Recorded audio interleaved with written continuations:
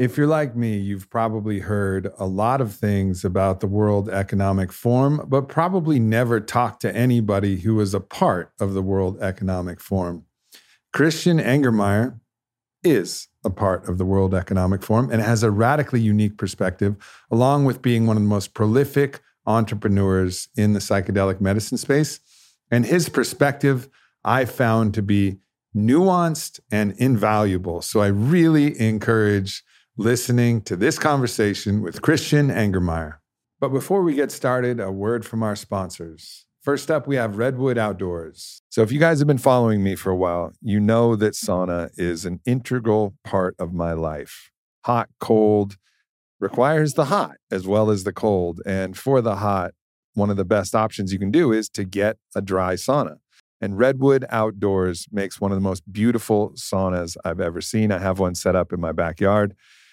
And ultimately, I have it pretty close to my own plunge pool, and I go back and forth between the sauna and the cold. And this becomes one of the reasons I think why these last few years have been the healthiest years of my life.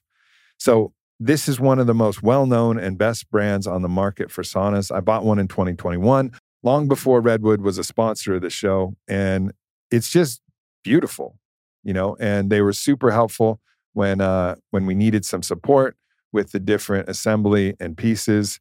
And I think once you guys take a look at what these saunas look like, and once you really understand how awesome it is to have a sauna in your life, I think you're going to want to check this out. So go to redwoodoutdoors.com, use the code AMP250 for $250 off on orders of $3,500 or more. Once again, redwoodoutdoors.com.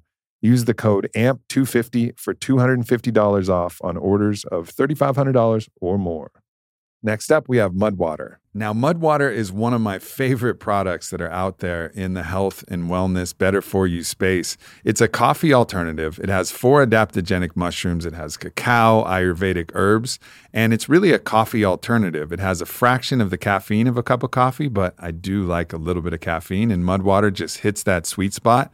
It doesn't have a bunch of sugar or anything in there, so if you want to add your own sweetener, you're welcome to, or if you're mixing it in a shake or a warm morning drink like I often do, it's just really a kind of a perfect product. And it's no surprise that Mudwater has done so well as a company because it's just phenomenal. And phenomenal all the way up, all the way down, not only from the quality of ingredients, the flavor profile, and also just the customer service and the ethos of the company itself. I am a huge fan. And again, cacao and chai for mood and a microdose of caffeine. They got lion's mane, which helps with cognitive support and alertness. Cordyceps, which is the flagship ingredient in our product Shroomtech Sport from Onnit. It's got chaga and reishi to support your immune system and offer that little bit of calm that comes with the reishi mushroom. Turmeric is also one of those great products for any kind of stiffness or soreness you might be feeling. And cinnamon, which is an ingredient that's very close to my heart.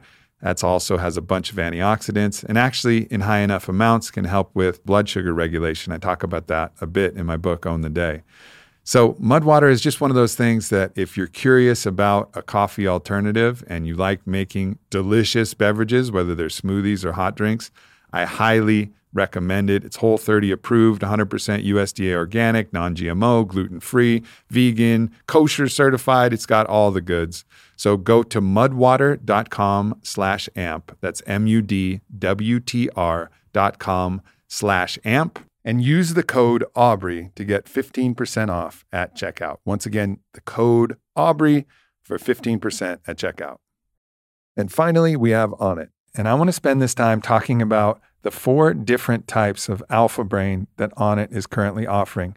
Now, for those of you who aren't aware, Alpha Brain was Onnit's flagship. It was the revolutionary nootropic formula tested twice in double-blind clinical trials and shown to be effective in helping improve focus and general cognitive function. So whatever it is that you're doing, whether it's studying or podcasting, it's something that you can put in your tool belt to help elevate your consciousness. But now we have 4 different iterations. And of course, there's the original capsuled Alpha Brain. And one of the advantages that I love about the original formula is the inclusion of cat's claw. Cat's claw is really long-term, highly neuroprotective. And so it's a very well-rounded brain formula. And then there's the instantized version, which comes in these little packets that are delicious that you can mix in water. Now, I typically bring those when I travel, and you have the option. You can either drink it fast and get the full dose of original Alpha Brain immediately, or drink it slow if you have a longer, more drawn-out day where you want to spread the effects out over an hour, 2 hours, just mix it in your water bottle. And again, it tastes awesome. So that's also an advantage. Then there's the Alpha Brain ready to drink shots. And you just rip the cap and drink the Alpha Brain. And it has a slight modification to the formula in that it includes a little bit of caffeine. And caffeine and Alpha Brain pair brilliantly together. So this is going to pick up your energy as well as giving you the cholinergic boost that Alpha Brain is known for. And then there's the Cadillac, which is Alpha Brain Black Label. Alpha Brain Black Label has a couple different advantages. One is a full dose of mucuna pruriens, which increases and up-levels the availability of dopamine in the brain, which is great for modulating your mood into a much more positive state. Then there's a full dose of phosphatidylserine, which has a host of different benefits. Of course, there's the nutritional mushroom lion's mane and a variety of different ingredients that we put together. It took us over 10 years to develop a formula that was worthy of carrying the Alpha Brain name and being significantly different. And we did it with Alpha Brain Black Label. So that's a brief explanation of the 4 different types of Alpha Brain. So if you're interested, check it out. Go to onnit.com/Aubrey and save 10% on all of the different Alpha Brains. And now an uninterrupted podcast with Christian Angermayer. Christian, thanks for coming out here. Thanks for having me. Here in Miami. I have never done this before on any podcast ever in my life, but I'm actually going to read your bio. Oh my God. From Atai. And I went to that page and I was just looking at it, and it's so fucking interesting that I want to read it, and then it'll kind of be like a little bit of a map for us to talk about a few different areas. All right, so I'm gonna go through this. Christian Angermayer, actually, is that how you pronounce your name? Yeah, it was fairly perfect. Fairly perfect. Is an entrepreneur and investor and the founder of Apeiron Investment Group, his family office and merchant banking services. Apeiron focuses on financial services, especially fintech and crypto assets. So let's put a little asterisk. I want to talk about fintech and crypto assets, technology, life sciences, media and entertainment, and real estate and prop tech. Apeiron completes deals across the entire life cycle and balance sheet of a company. More about Apeiron. In 2000, Christian co-founded RiboPharma, original patents for RNAi technology, which merged with the stock market listed US backed, blah, blah, blah. 13 billion market cap today. You've raised over 2 billion for portfolio companies, been involved in more than 50 successful IPOs and M&A transactions as an entrepreneur, investor, or banker advisor. One of the most significant investors in European fintech companies. Again, asterisk on fintech, because I've never really talked about that, with a special focus on cryptocurrencies and blockchain-related business models. Let's see, we have some info about cryptology, which we could get into, the shareholder of Block One and those tokens. The biotech company Atai Life Sciences, you have the ambitious goal to develop solutions for more than 300 million people who suffer from depression, especially by bringing back formerly vilified drugs, very true, like psychedelics into the legal realm. With the biotech companies Rejuveron and Cambrian, Christian is developing drugs and technologies which have the potential to significantly prolong the human lifespan and ultimately defeat death. Okay, big asterisk there about places to go in the podcast. So we got a few things already. In addition to the entrepreneurial activities, Christian places great value on social, political, and societal commitments. He is a young global leader of the World Economic Forum. Asterisk there. There's a lot of stuff that's talked about the World Economic Forum. And I want to know, like, you probably have a better insight than me looking at shit on Instagram. So I definitely want to talk to you about that. A member of the Presidential Advisory Council for His Excellency President Paul Kagame of Rwanda. That's random and really fucking cool. Yeah, good job. Let's talk about it. My favorite country. Really? Yes. Wow. All right. A board member of Vienna-based Hayek Institute, a libertarian and free markets-focused think tank.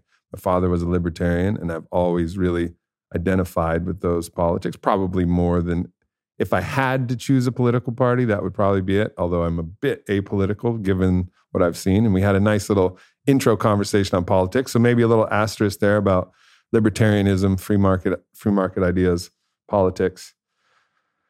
A member of the court of the London School of Hygiene and Tropical Medicine. Tropical medicine sounds cool. Let's see. You have forums where you bring a bunch of Christian Egermeyer's Policy and Innovation Forum convenes several times a year for head of states, including politicians, investors, and scientists to discuss crucial topics and issues. And then another turn, which is, wild and really paints the picture of like the complexity of you as a podcast guest and a human. Passionate about the arts and film, Christian has executive produced 21 feature films, including critically acclaimed movies like Filth, Aspirin Papers, and Hector and the Search for Happiness. The largest shareholder of DAG, live entertainment company in Europe, producing over 4,500 shows a year. And finally, last asterisk, you have a unique collection of art centered around the theme psychedelics and entheogens. I, too, have a good collection of art centered around psychedelics and entheogens. Great. So Where do you want to are. start? Exactly. Here we are. Well, there are a lot of really interesting places to go there. And because I think we should just go fairly chronologically from that and, explain. Obviously, you've had a massive success in business in a variety of different areas. Fintech, which is short for financial technology, is one of these areas of focus and has, as blockchain and crypto kind of enters the space. I would just love to enter your mind as to what you're seeing for the evolution of money and the evolution of financial instruments and kind of what's on the emerging bleeding edge that you're really looking at there. Good question. Where do we start? Meaning, in generally, because cryptocurrencies became such a big term, and then you saw all the bad stuff like last year from the fall of Luna, then obviously FTX was just fraud, like which can happen in any industry. But I like to actually Do you think that was an interesting one? FTX was just fraud, but I think people blamed crypto for it in a weird way, right? Like almost like crypto got a bad brand hit because because crypto already fraud. had the reputation of being unregulated, or very little regulated, which is true, which also is part of the charm because you see normally the sort of the strongest innovation with less regulation. So regulation is a double-sided sword. So you sometimes want it because there is an element of protection, and then it also regulation, if overdone, is not really fostering innovation, and it's hard to find a balance. And normally, at the beginning, nobody wants regulation because it seems to go well, and then when things go wrong, like FTX, then people call for it. It's the old cycle which happens practically in any new industry. But meaning, if you boil it down, FTX seems, at least from the outside, luckily we were not sort of in this neither investor or not anything burned by it. But from the outside view, it seems like it's just fraud. I mean, just don't want to play it down, but fraud can happen in any industry. Somebody can, I don't know, Enron was a fraudulent energy company. Right. So, and I also, generally, I believe as sort of, and I don't want to discount that obviously thousands and thousands of customers, which is the very bad thing, lost money because they took customer money and sort of were lending it practically to themselves. But it's a little bit like with, I always say, with murder, with any other bad thing, it's illegal. We outlaw it as society, but it still happens. But the solution is not that we say, look, there would be definitely less very bad murder cases if nobody would ever go out again and we just stay in our apartment. Right. But that's not the solution. And the solution is also not throwing, I don't know if it's an English expression, but in Germany, you say throwing the child out with the bath. Baby out with the bathwater. Baby out with the bathwater. So it's and that is always my worry. Yes, we have to think about, is there sensible regulation, which the crypto industry should adopt? But also just because one person or one group of people really did bad stuff, this is not the industry in itself. Understood. But coming back to the big question of future of currencies, I always like to take Bitcoin sort of apart from the rest, because sort of Bitcoin for me is really, this is why I even don't really like the term, even if I used it in my own CV, like cryptocurrency industry, because like, the main thing, and we got a little bit distracted from it over the last years with the hype, but the main thing really is Bitcoin, which from my point of view stands the test of time. As what I see it mainly is digital gold. So if you look at human history, humans always want actually, let's call it a store of value. So the critics might say, but Bitcoin went down as well. But like you want something, let's say maybe in that way, which is not touchable by the government. And humans always have it. So, and by the way, why? Because if you go cash in your mattress. Yes. So it is gold. But the problem with cash, even a pinky ring with a diamond on it was an old gangster way to store money on your person, right? So and gold has, because then people say, oh, but Bitcoin has no value. Bitcoin But like gold has no value. You can't eat it. It's very little used but it's so shiny though. It's shiny, but like but we like it because maybe it's shiny, maybe because like, but what the fact is that gold has not a real use case. It's actually even fairly hard to transport, whatever, but we agreed as humans that gold should be given a value as a kind of store of value. And it's so ingrained, and it's definitely the most successful store of value, but we had others. And also because it's scarce. Yes, it had just the right amount of scarcity. As a fun fact, which I just learned, which is, by the way, if you look at what gold is, Bitcoin is extremely modeled on it. So gold cannot be produced on Earth. It's one of these rare metals which practically came literally from outside. So the Earth was seeded with gold from asteroids and comets. Wow. In our early days, and maybe still something is falling down, but like it cannot be produced here. So the amount of gold on Earth is finite. And we're mining it. And by the way, exactly like Bitcoin, like while, I don't know, what was it, like 8 years ago, you could mine a Bitcoin for $100. It gets harder and harder. The same in the medieval ages, gold was way more prevalent.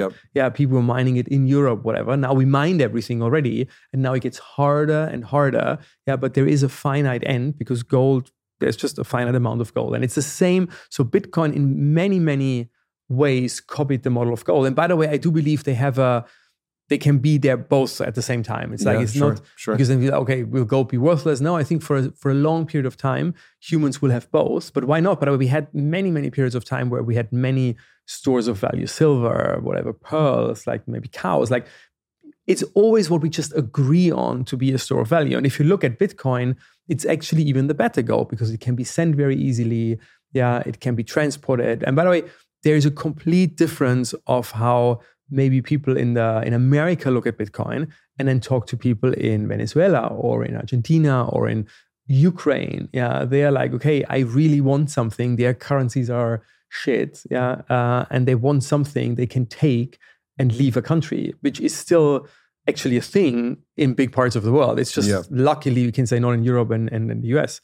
And then lastly, by the way, I always say like, think about that way, like, every single currency in the history of humanity has always been destroyed by the government somewhere.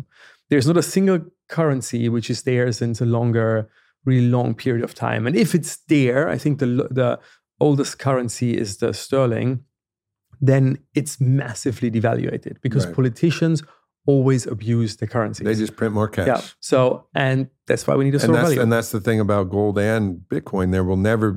There's a limit on the amount of Bitcoin and there's a limit on the amount of gold. Cash, there's no limit. And that's why when you want more money and you can just hit go on the digital printer. I mean, people actually think of printing sheets of money, but that's just cash. Real money is just created with the click of a cursor on a very, very protected machine somewhere in the Federal Reserve. But that's what happened. That's what we saw during the pandemic, of course. So, all right. So I'm a big believer. That's the short version. I'm a big believer in Bitcoin, mainly. So, and then by definition then, or as a consequence, I'm a big believer in all the industries adjacent to Bitcoin, which is like crypto mining or Bitcoin mining, which is like exchanges. And so then you have some really valuable platforms like Ethereum where you can really build on. But to be fair... So is that more like, that's more like silver or copper? in that You don't analogy. see it like that. That's more, yeah, you can say because silver has a use case. Yes, Right. exactly. That's actually a good analogy. Like it's this thing because these platforms and tokens have a use case because you can develop Yeah. applications. Like copper wires and on copper, them. things like that. So that's what the other currencies are like. One is a store of value. The other is like, all right, these are metals that we can use for different. So, different and then things. you have the tulips, if you remember the tulip mania, like, because then unfortunately over the last years, people just wanted more and more and crazier and crazier. Okay, so the tulip, what you're talking about is for in the Dutch history. Yes. Tell the tulip story. It was like Well, 1850s. I don't know the century. I think it was the 16th century. I don't want to say the wrong time, but I think it might have been 1850. Yeah, or later, yeah. But someone in the Dutch history, Yeah. people suddenly gave value to tulip. What is it called? Tulip bulbs. Yeah, the bulbs. Yeah, and they became insanely expensive. Like, and people somehow told themselves that there is a reason why this is happening. And then one day they woke up and were like, Yeah, well, and this is all everybody crazy. invested all of their money in Yeah. tulips, and they were like, "What the fuck are we actually doing?" Yeah. And then the tulip market crashed, and then people lost massive stores of wealth. Yeah, so it never was a store of wealth, but that's actually well, they gave money to some tulip. Well, they at least moved a bunch of wealth yes. to whatever Yes. tulip Yeah. farmers and tulip, middlemen and merchants were out there, right? Yeah, so but that sort of is like, I think, a very good description of the crypto world. You had Bitcoin as sort of the original and really most important, if you want to call it cryptocurrency. Then you had sort of some very valuable protocols to build on, Yeah. Ethereum, Solana, whatever. And then you had suddenly hundreds and thousands of crazy projects, which were the tulips. And I think it's very, very healthy what is happening now, although it's obviously not nice for people losing money. But I think it needs to go through this cleansing process, and the blockchain crypto industry needs to concentrate back on the good stuff, which is Bitcoin plus very few tokens. What do you think about do you think that there's a risk that governments and world governments would, and this may even, bridge into the World Economic Forum discussion, push cryptocurrencies out of the market by creating central bank digital currencies to replace them and then kind of outlawing cryptocurrencies in that way? Well, first thing is, I think it's not a competition. So central bank created digital currencies will definitely come because it makes a lot of sense to digitize the dollar and the euro, just because it makes it easier to handle. You could, in a certain way, I know that's the worry, is like, say, it makes it easier to control, but I don't mean control the people, but like just to know what is your float out there, whatever. As you said, now it's a little bit like how many cashes are there. So central bank digital currencies make sense, but they are the same. By the way, it's just a digital. I think actually I think everybody would be cheering for it. Absolutely. Like, come on, central bank, digitize this currency if we trusted our governments. True. Yeah. But even if you don't, it doesn't make it really fully worse. It's sort of the same-ish if you're not a money launderer or whatever. I always think like people worry about the wrong stuff in life. That's people are worried about like social credit scores and what's happening in China, where they're linking money. Like you go to the gas station, and all of a sudden, you put out a political statement or you put out something on, health freedom or some other thing like that, and all of a sudden you get restricted from spending your money, right? Like that's what people are worried about. Do you think that's a real fear, or is this just like paranoia playing out in the zeitgeist around central bank digital currencies? Well, definitely they can be, again, I would say they're neutral in itself, but if a government wants to use them to exercise more control, as you describe it, I think it does work. Yeah. So yes. Yeah. So, but that is, by the way, technology in general. These are the same people. They should then say, I don't want a mobile phone because the government knows at any certain point where I am. Yeah. So that's the only thing. Most of the people, I'm not saying that I'm dismissive of the fear of these things, but if you really fear that stuff, you need to avoid a lot of things because you already give away everything to Google, to your phone, to Apple, whatever. Like, so this is what is not fully cohesive how people behave. So the same people who would say, oh, I'm very afraid of a digital currency, they are very much using WhatsApp and whatever. Like, yeah. And the truth is that technology makes us more controllable if the government wants it. So we should actually place the focus on how can Making we a keep better government. Exactly, and how can we keep the freedom, which we still have, by the way. The West is like, you can say a lot about, but like if you look at China, for example, I'm very much want to live in Europe and the US and not in China. So we and I think we underappreciate that freedom we still have, and I would say it's fairly intact, but we should put more political focus on it, to keep it. Yeah, I mean, it's definitely been encroached upon in the last few years, and I think that's why people are getting concerned. Doctors getting unable to share their own opinions and certain political things, even the Twitter files releasing the Hunter Biden laptop suppression. I mean, that's just out there. That's actually what happened, right? There's suppression of truth for political aims. Yeah, weirdly, though, by a private company. Yeah. So, but it was pressure from the White House to Twitter, and but which Twitter fell was on very company. frugal ground. I don't want to excuse Biden's team for doing that, but I think the bad people are the ex-Twitter people. Yeah, which was a private company. I'm just saying, you need to. The danger comes not. Yeah. No. Yeah, and I agree. I think having a bigger picture of the empire itself, and knowing that everything's kind of intermingled, business and government and tech. And I think that whole techplex that includes politics and is separate, it's interwoven and separate because of campaign contributions, et cetera. There's a lot of connection points, and I think people are afraid of that. But what I feel actually emerging in my own mind is a new way of thinking, thanks to what you're sharing, is like, look, technology is rolling in, it's coming in, and it's going to give access to more control for the powers that want to control. So we're not going to be able to stop technology. It just makes too much sense. It makes too much sense.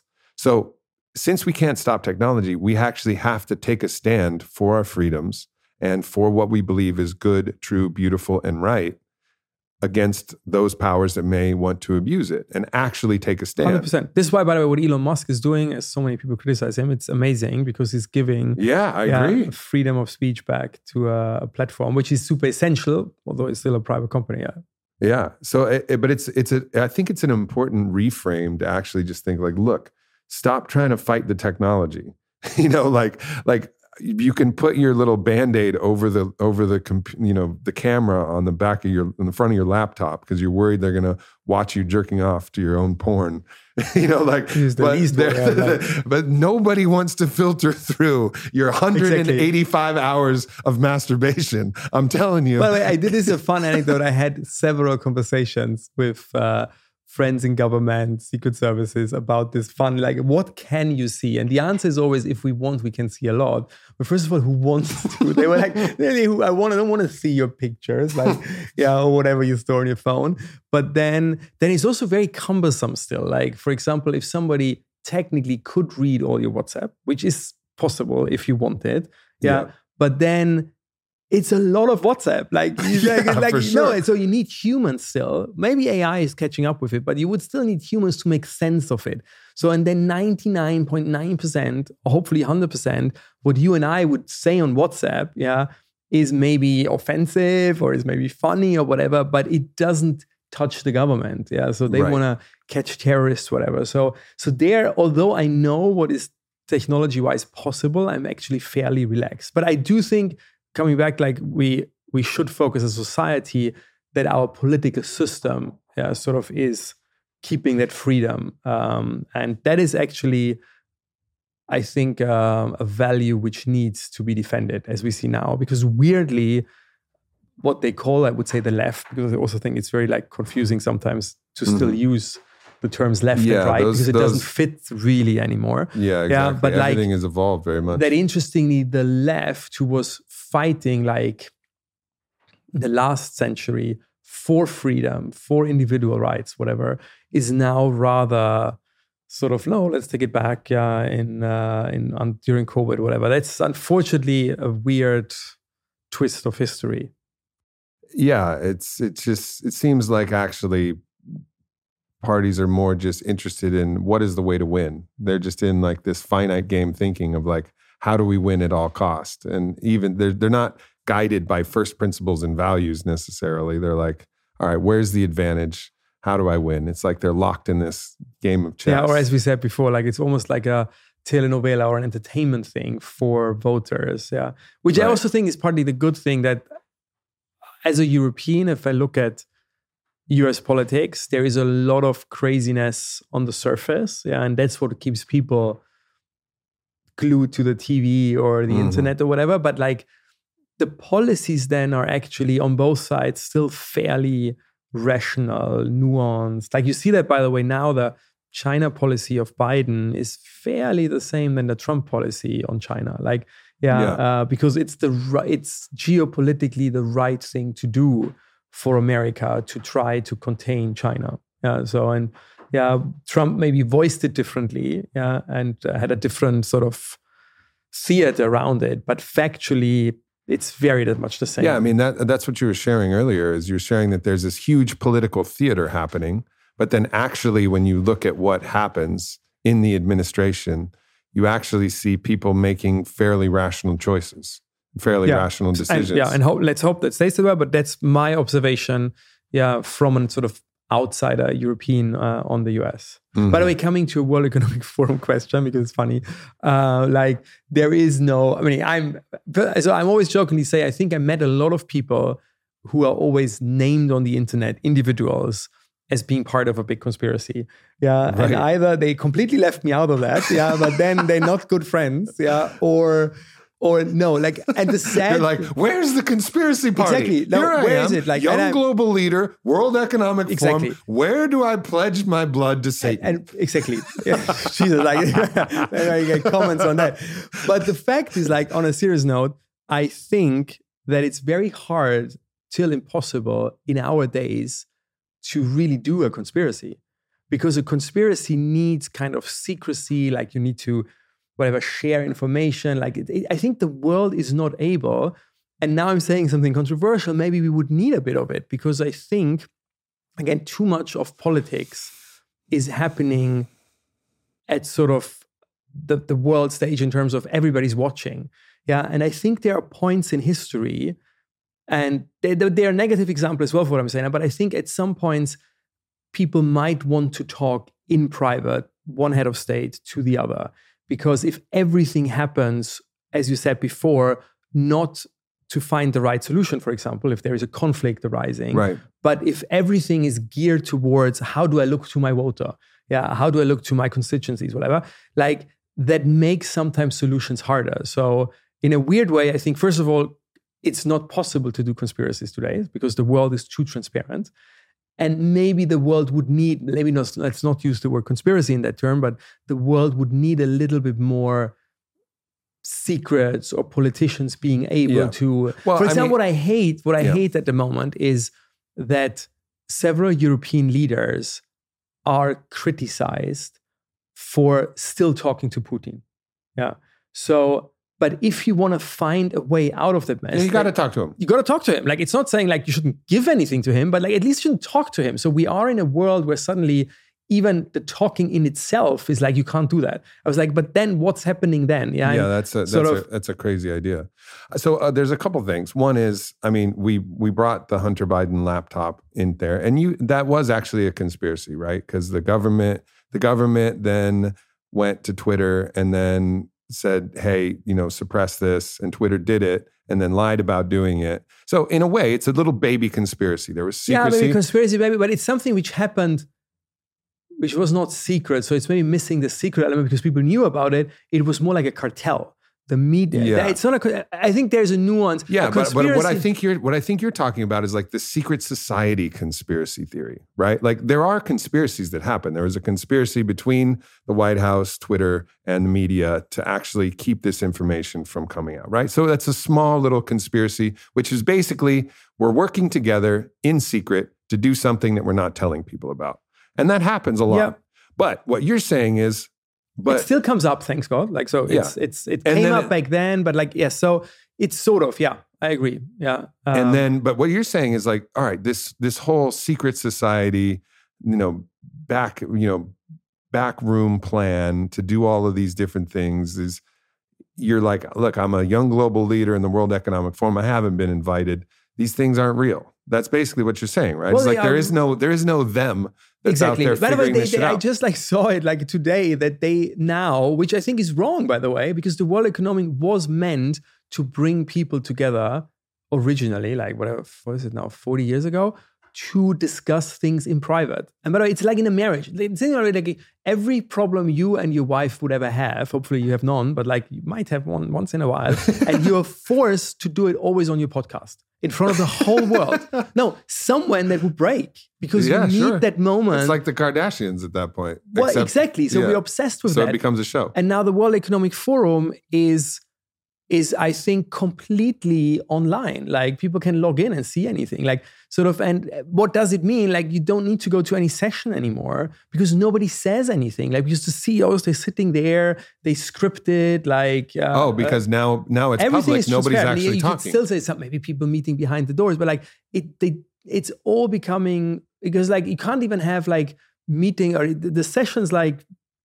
A while ago, they were still private, even if 50 people were, and that made people a little bit more comfortable because we live in that world, which even in our podcast, I'm like thinking and sitting here like, who could, because I don't care, but like, I always decide not to care because I think otherwise you become a lame douche, but like, seriously, like, no, like I'm so annoyed about this political correctness, especially in the US, but like, I even see it with myself. You have always this sort of thing in your head, like, okay, what is if I say one sentence which taken out of context, can be completely misinterpreted.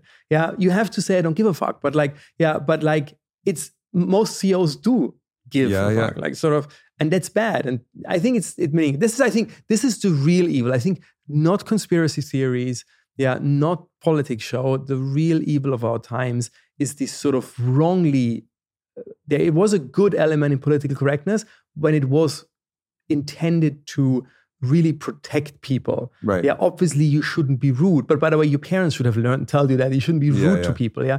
But like that completely went insane into these speak police and thought police and whatever. Which is weirdly not even coming from the government. It's coming from a marginalized or a small part of society which found ways like Twitter to enforce that.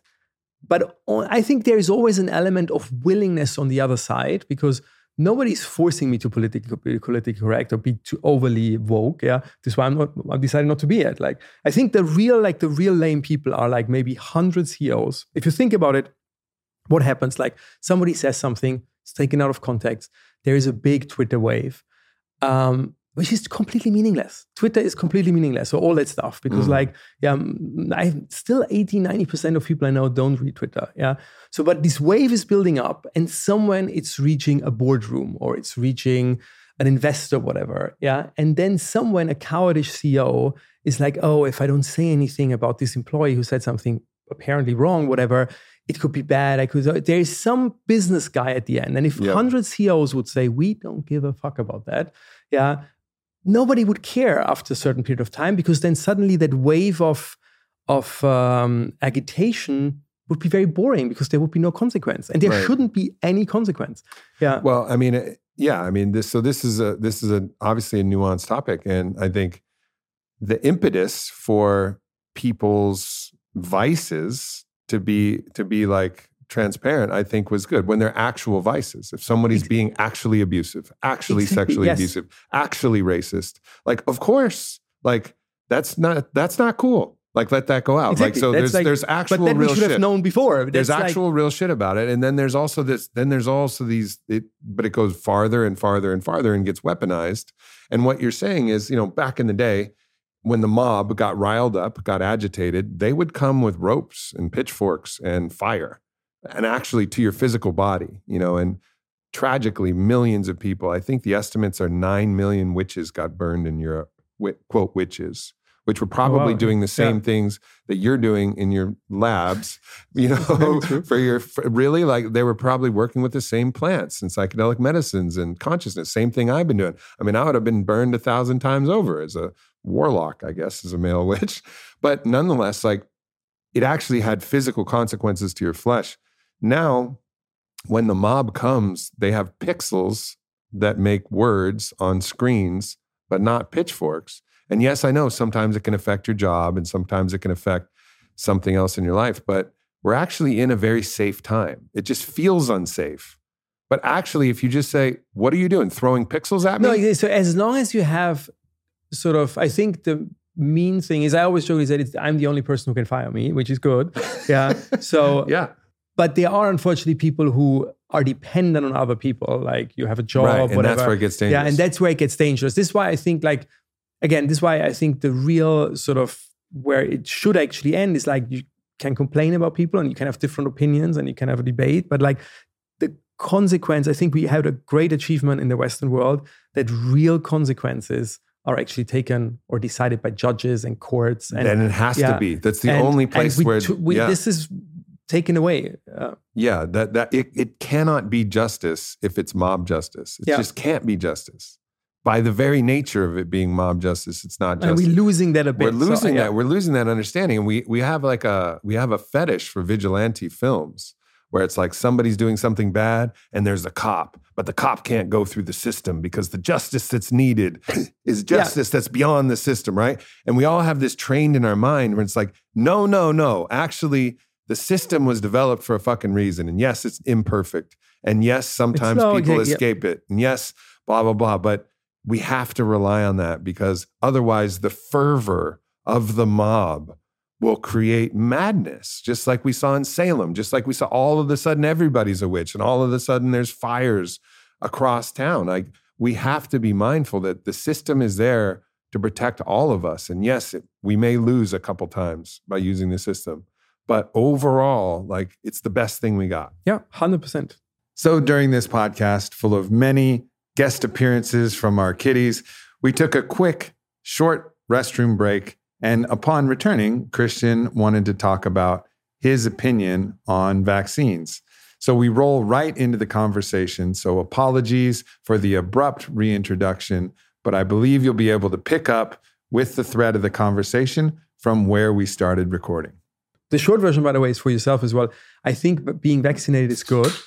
However, the mRNA vaccine was not made for sort of viruses. Originally, if you remember, mRNA was the original idea was to make a cancer vaccine, which means if you already have cancer, you train your body to attack the cancer. So, which is a very smart idea. So, and like everything in medicine, it's always about the balance or like to make a judgment call. What's the problem I want to solve and what I'm willing to pay.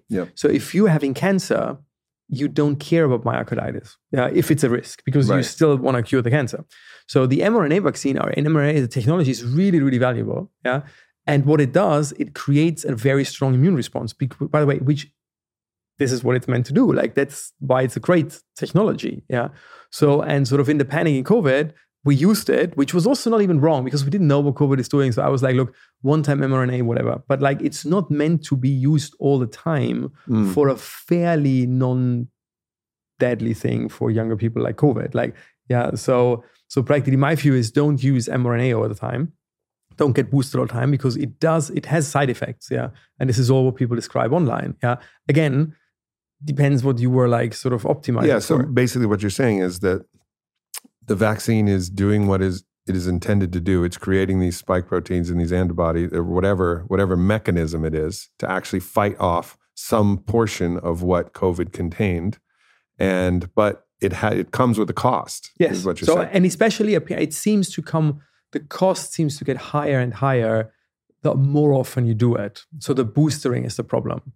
So my view is now that we really know what COVID does, now that we have antiviral medication if people get COVID, now we have the antibodies if people get COVID, now we have other vaccines, which are maybe not as effective, but by the way, the flu vaccine is also not 100% effective. Yeah. So now that we have a full tool set of how to handle that, I think the mRNA boostering is too aggressive. It doesn't make sense anymore to sort of pay that price if you have other alternatives. And there's a lot of data about the price that's being paid, and this goes into also potential, suppression of the speech and suppression of the narrative, like we were talking about, that is now becoming exposed. Where even in the Twitter files, certain doctors who are sharing information, and this is part of the story that I think doesn't want to get told by the powers that be that are benefiting from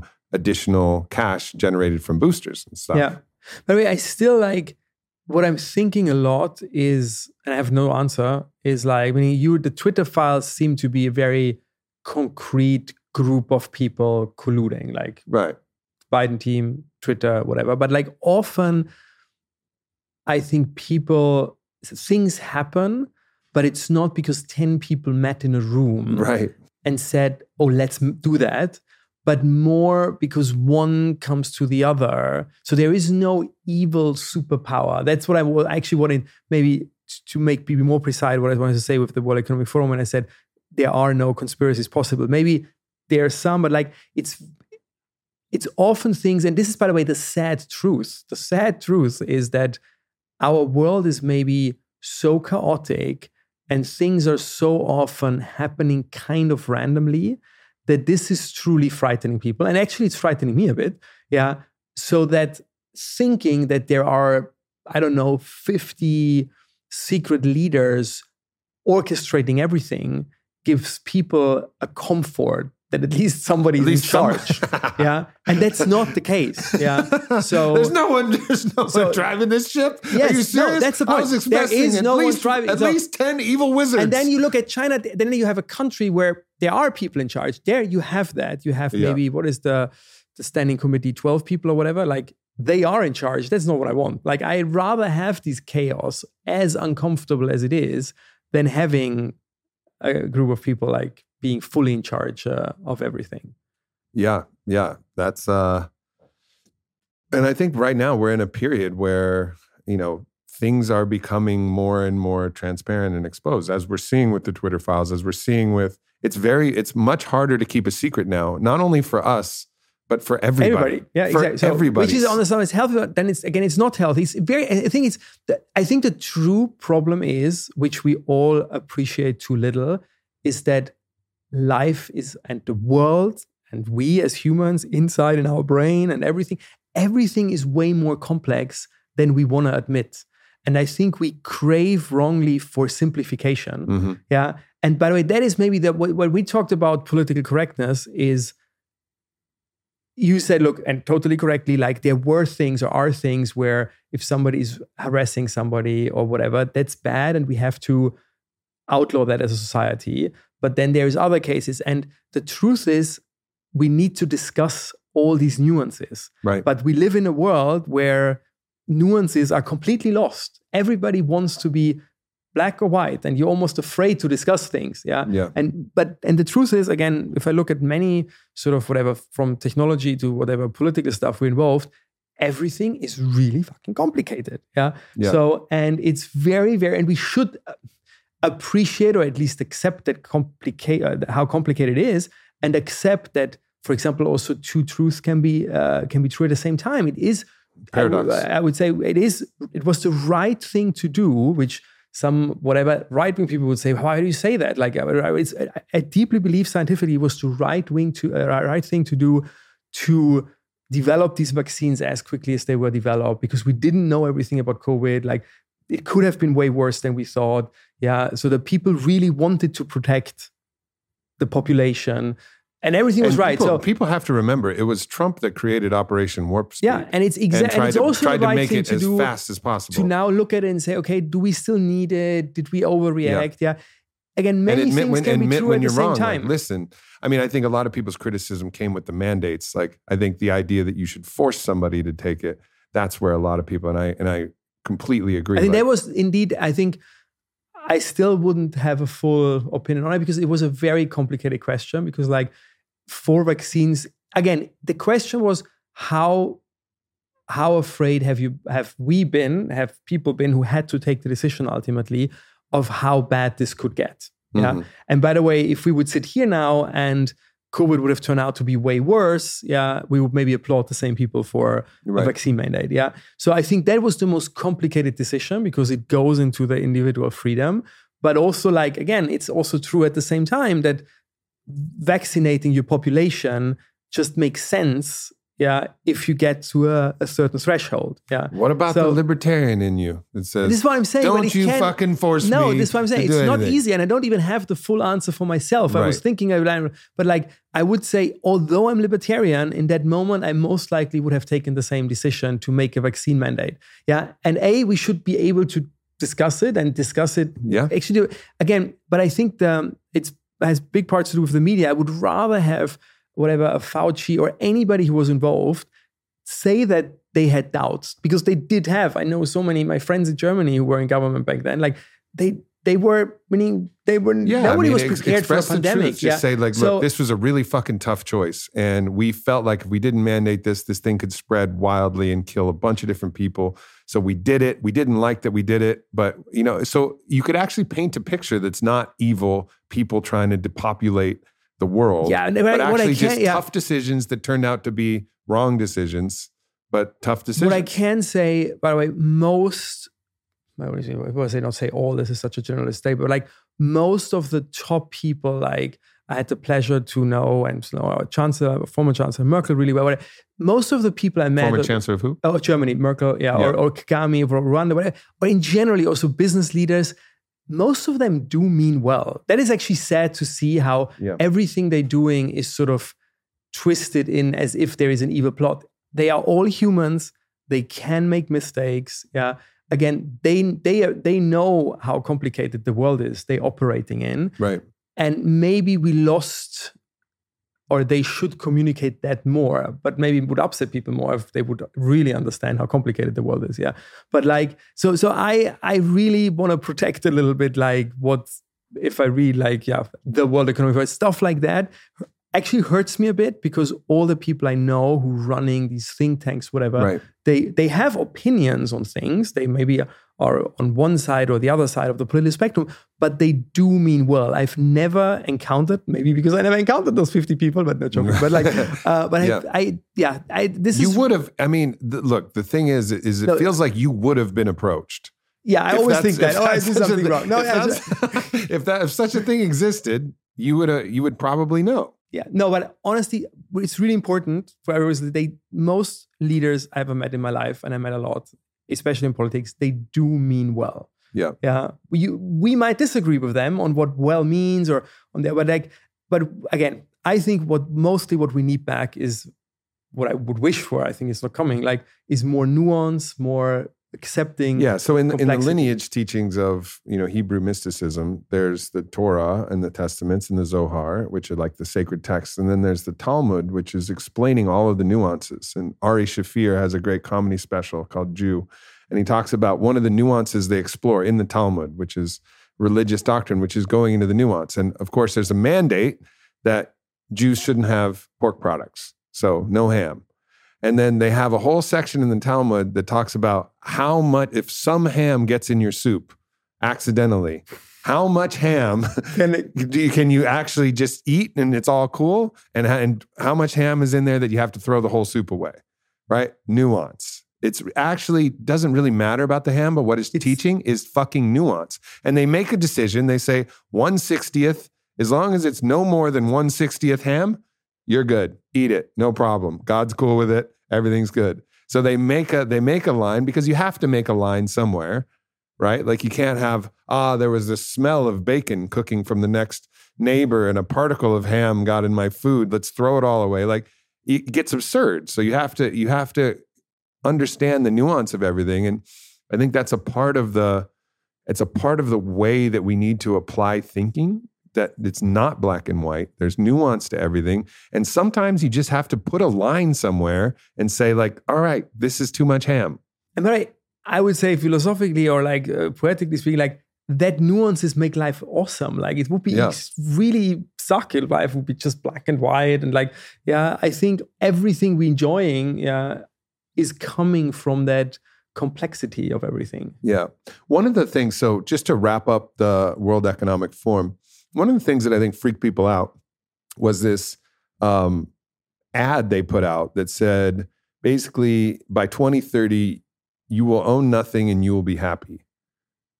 So they put that out on a commercial. You will own nothing and you will be happy. World Economic Forum, right? And like what was that plan? It felt so, because what it seemed like is like, yo, somebody's got a plan and they haven't told us this shit and they leaked some of it. No, I mean, then they wouldn't put it on an ad. Like right. No, I think I vaguely remember that it was they did a big study on how ownership preferences evolve. And the truth is, for example, by the way, it's nothing conspiracy that younger people don't want to own their car anymore because they want to lease. They want to, no, they have an Uber. Yeah. I don't own a car, by the way. Like, why should I? Like, yeah, there's always an Uber and there's always a driver and there's always something. Like, why should I own a car?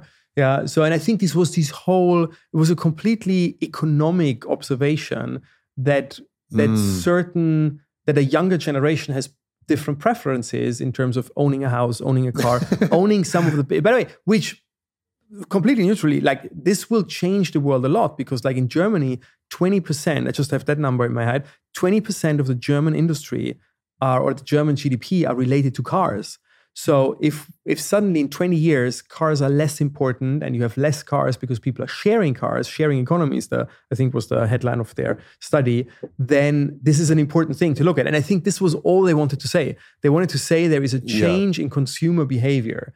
Yeah. And then people, by the way, and why? Because what people are thinking is, they're going to take away everything you own and you're going to have nothing left. And I was trying to think, how the fuck does that work? I had one photo shooting, just like how people, and I think they want to do where I did something like that. Like, and why I did it? Because the photographer said I shall do it. It might look cool. So you just made a diamond with your hands. And it looked cool. Like it looked artistically cool. And somebody then said, oh my God, this is the secret symbol of the World Economic Forum that like whatever. I was like, what the bullshit? Like, it's like, and the same like, no. I mean, my logo that says AM, it's an A, which is, and then in the middle, it has an M.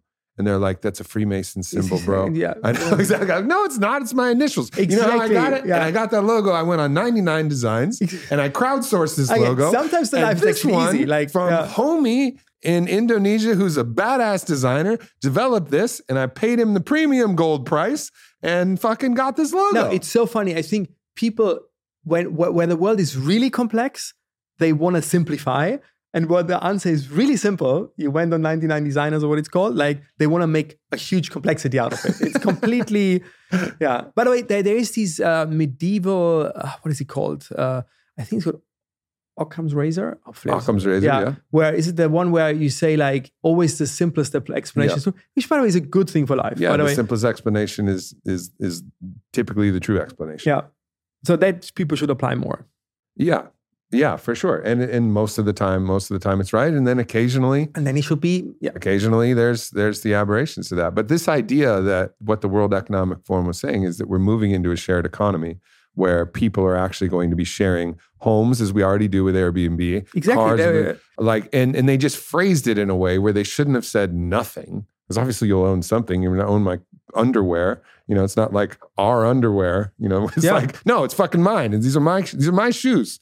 You know, like this is my stuff. I think it was just misguided communication. Whatever they thought, but again, I think it's a hard job when the whole world is trying to find actively misinterpret whatever you're saying. So one of the things that I noticed about the World Economic Forum is recently there was, I don't know if it was officially or unofficially, there was some psychedelic medicine that was actually brought out to one of the events. And I saw a few different articles about this. And there was I think Bufo, 5-MeO-DMT, and some other things that were connected, at least. And again, you know, this is not, I don't have for sure proof about this, but it was this interesting moment. And what I saw happen is it spread around the community because I'm deeply in the psychedelic community. And the question was, because there's this idea that World Economic Forum is bad and up to bad things. And I think we've exposed a lot of that thinking here, hopefully. And I just want to say, like, what I feel from you is I believe you. And also I have to recognize that I have a bias. I want to believe you. I want to believe that actually. So I understand that there is some bias, but I feel like I believe you and I want to believe you. So for anybody who wants to call me out, there may be some bias because I do want to believe that what you're saying is true. Like Hanlon's razor also, like, do not ascribe malice to that which could be described by ignorance. You know, okay, like I'm with that 100%. So anyways, this merger, this combination between psychedelics and the World Economic Forum, which is actually embodied by you yourself. You are the founder and chairman of a couple different psychedelic companies and a member of the WEF. But anyways, psychedelics were being woven into the forum. And the question was, either they're using these tools for their nefarious plan, or this is actually like they're just looking out at the world like everybody else going, wow, these things can really help our mind. And I have trouble going to sleep at night. The answer is, to my knowledge, is neither nor. Because like what people confuse is that there is a World Economic Forum event, what they call Davos. It's happening in Davos. And then they have multiple so-called regional events throughout the year. And it's happening very, by the way, banal, in the Davos Convention Center. Yeah. And in order to enter the Davos Convention Center, you need to be a member of the World Economic Forum. So then, because we're in this politically correct time, and this makes me now look very old, because like when I started going to Davos, they were still able to completely cut off the whole village because nobody cared, but like it was a different time. It was like when I went to Davos the first time 14 years ago.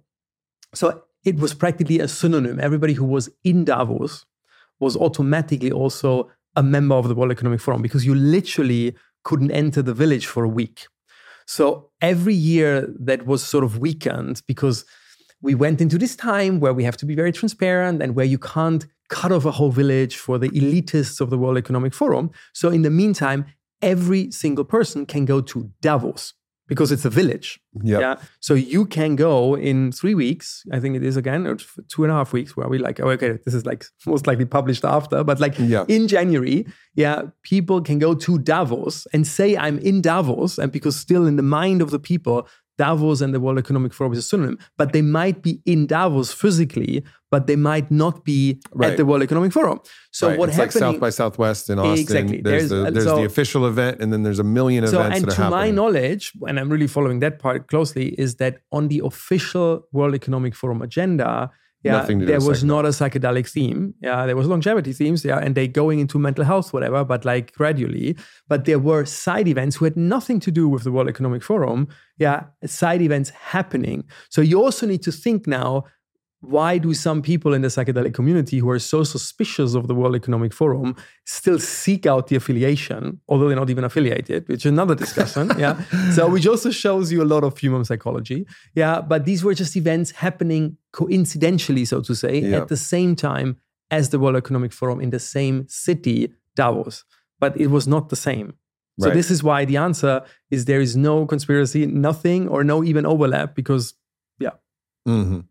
So let's talk about the psychedelic movement and the psychedelic renaissance that's happening as well. And I think one of the big concerns that a lot of the people who are kind of psychedelic traditionalists, let's say, is that we shouldn't medicalize and pharmaceuticalize these sacred medicines, considering, of course, there's the plants themselves, but then there's the derivatives of the plants, and they're all considered, I think, by the psychedelic traditionalists as the sacred medicines, and the sacred should not be commodified, is the traditionalist viewpoint.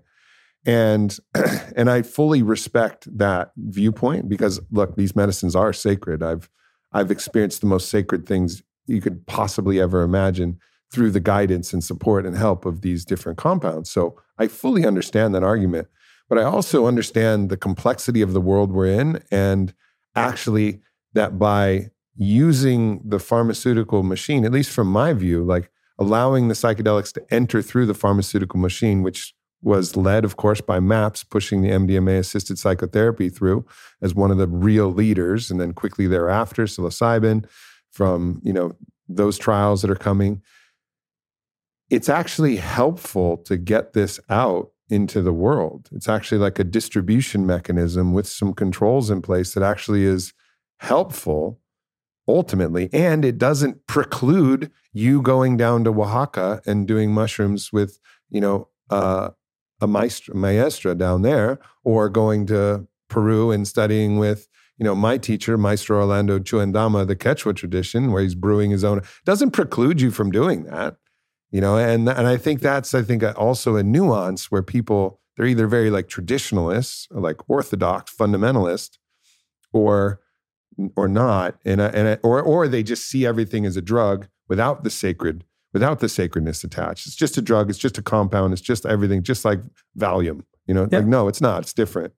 But again, it's like the complexity. I don't think people are really grasping.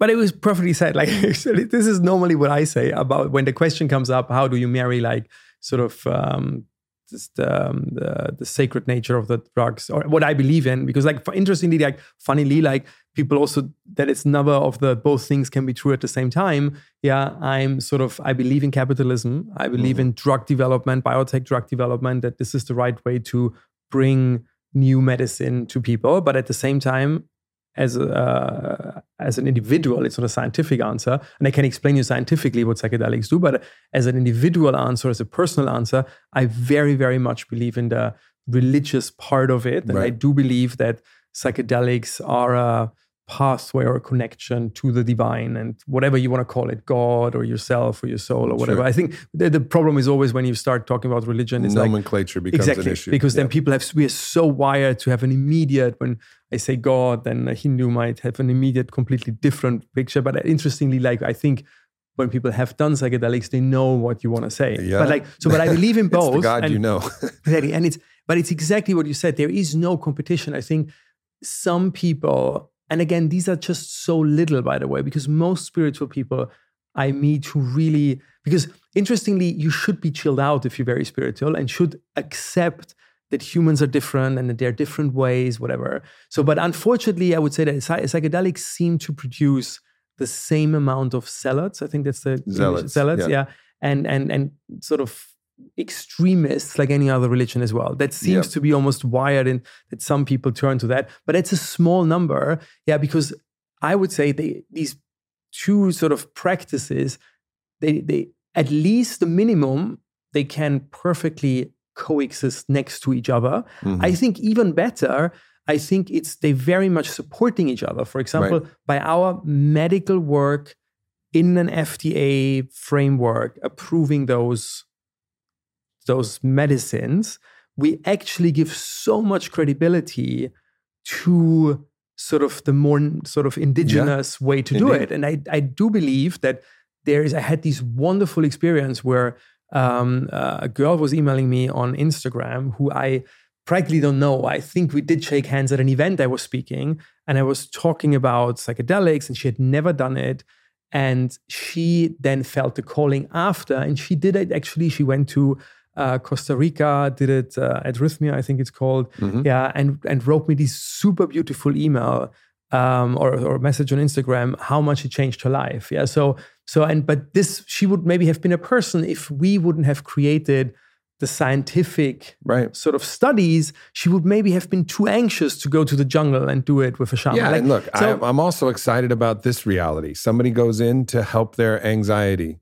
And like, okay, I'm here for my anxiety. I'm here for my psilocybin treatment for anxiety. They go in to treat their anxiety, and their anxiety is getting treated, but it's getting treated because it's opening their heart to the possibility of their eternal, unborn, and undying soul. And it's absolute inextricability with the one love, truth, beauty, intelligence of all there is, God. And they find that, and they're like, oh, wow, I'm a little bit less stressed out now. Yeah, and by the way, and then also like, there are people who don't have a spiritual experience, but still are helped, and it's also okay. That's also good too. Exactly, and by the way, what we always, and I say like, because you and I have the same view, and like a lot of like sort of more psychonauts, like I think we all underestimate that we are like the 1%. Like, by the way, two things. We are the 1% financially, because whoever tells me at the moment, in this moment of time, that he or she, or that they are going to Costa Rica, they already have the money to buy the flight. Like, and it's as we shouldn't treat that normal. There are many people who couldn't say, oh, I'm flying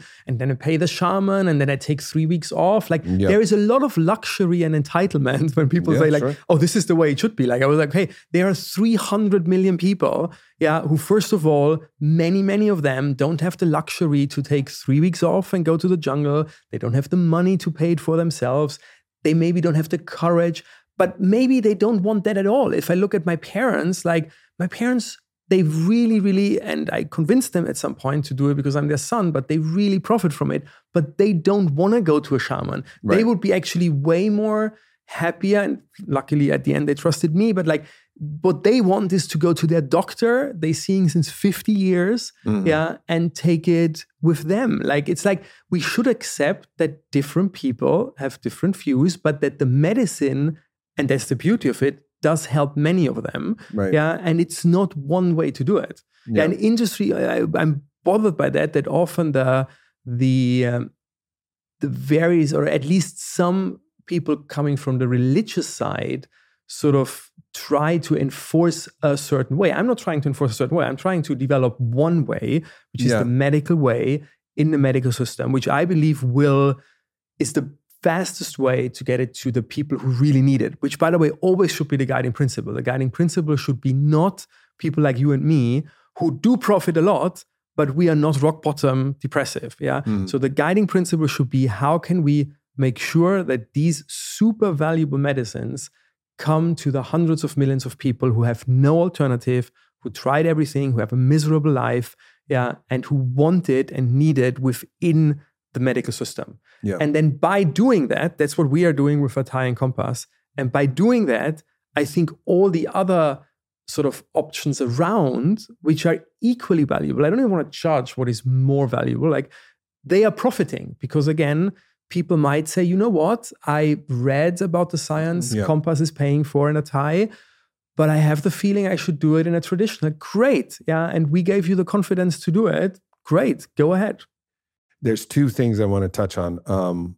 One that comes up is one of the criticisms that I've heard of Compass from some of the more psychedelic traditionalists, and also from people who just have a sense of things and are trying to figure it out, is the patent strategy. It's like, oh my God, Compass is out. They're patenting all of these compounds, and that's going to prevent anybody from ever being able to use them, right? So what people are worried about is that the patents are going to lock them up, and then in this case, that's what they meant to do. That's what they meant to do. So they're going to get locked up, and no one's going to ever be able to use them. But the thing is that no, they're like already. That is sorry, because this is really one of my favorite topics. First of all, every day somebody complains about the patents of Compass and Atai. It's a good day because it confirms that we did something right, because that's what patents should do. And by the way, you don't complain in any other biotech field.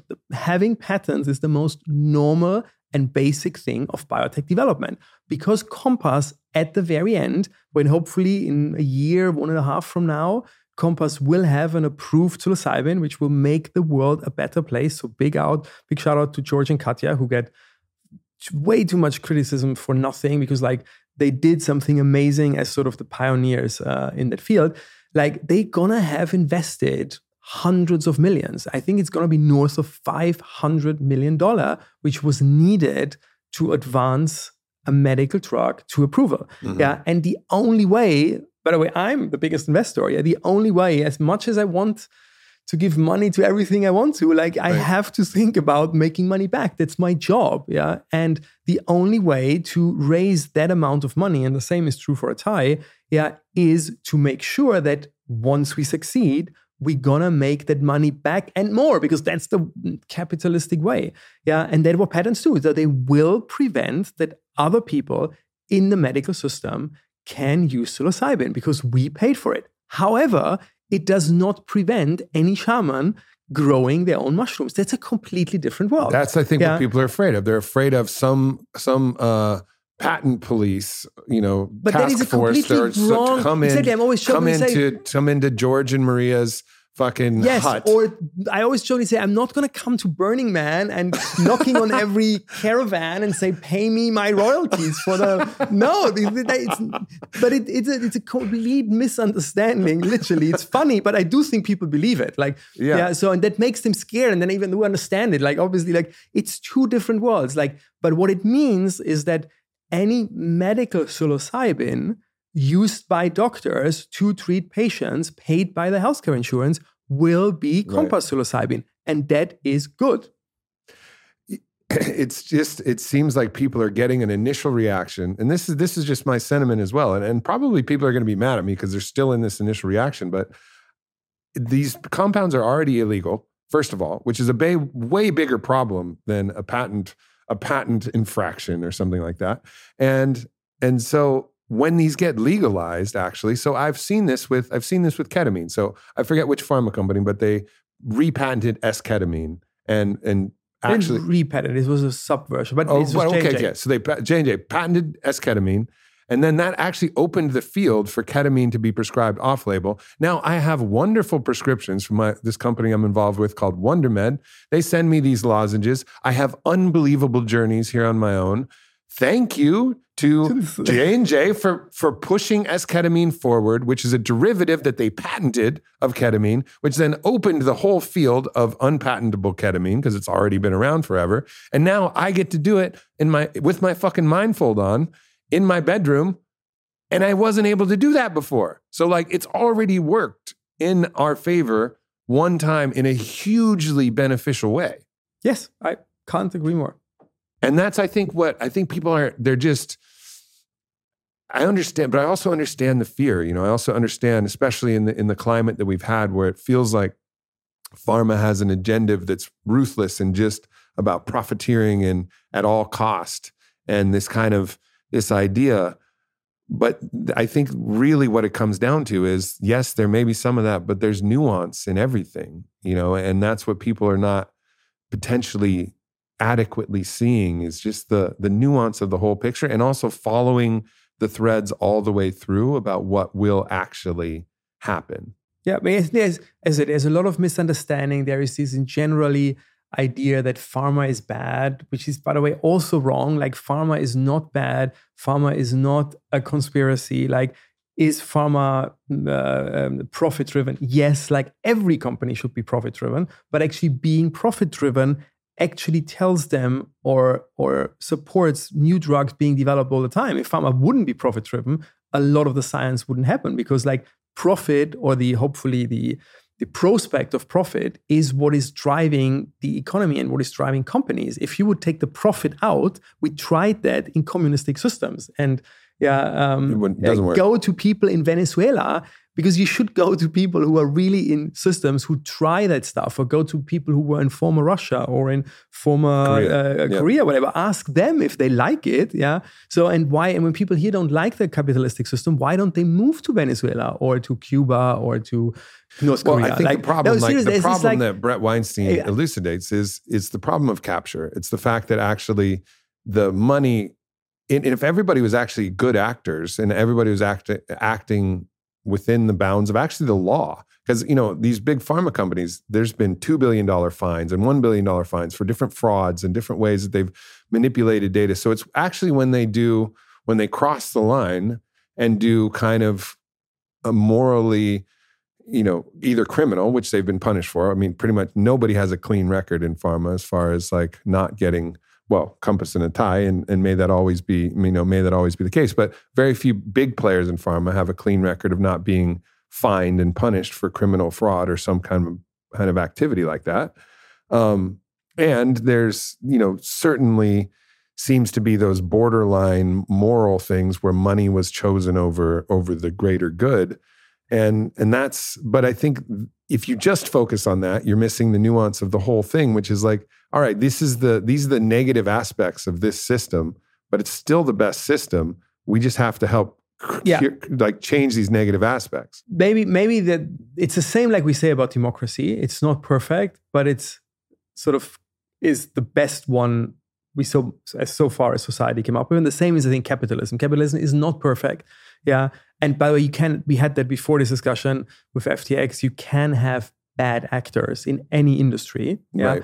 But like what I want to say is, what my feeling is in maybe any industry, but also and especially in biotech and pharma, this is actually an industry where really people want to help other people. It's really like this whole idea, because I get the question all the time, and luckily people don't see us as pharma, they see us as biotech. Yeah. Mm-hmm. But like people who go into pharma and biotech overall want to help people, which is, by the way, the great thing of that industry. It's maybe the most satisfying industry to be in, because always when you're successful, you do help people on sometimes small stuff. Usually when you're successful, you help people. Some cases where you've created something that doesn't But in drug development wants to heal people and solve people. Yeah. Right. And by the way, then moving in the patents, like the great thing is patents are not forever. This is why they have a lifetime, and then some when they're over, and then some when competition comes, which is for enforcing biotech and pharma companies to be innovative and develop better solutions, whatever. And yes, are there people who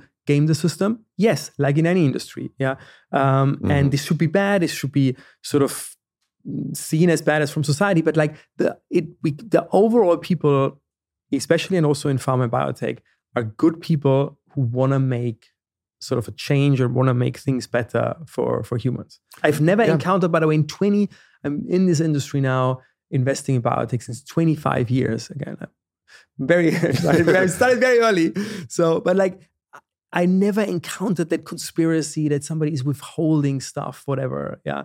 Again, by the way, people are, unfortunately, because one of the usual things when I go to a class reunion is like, why is there no solution for cancer yet? Like, is there a conspiracy that pharma companies are holding back? No, it's really, really complex. Like, and there have been billions and billions of dollars literally sunk, and because cancer, I have another theory why cancer we have, but like it's complicated.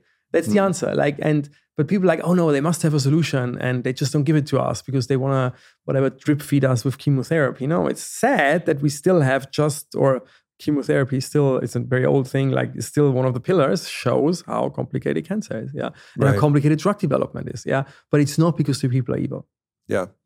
Yeah, I mean, I think that's been it's kind of a general theme, is there's the good and the bad mixed in, and that's all there. And there's also bad actors in every industry, in every organization.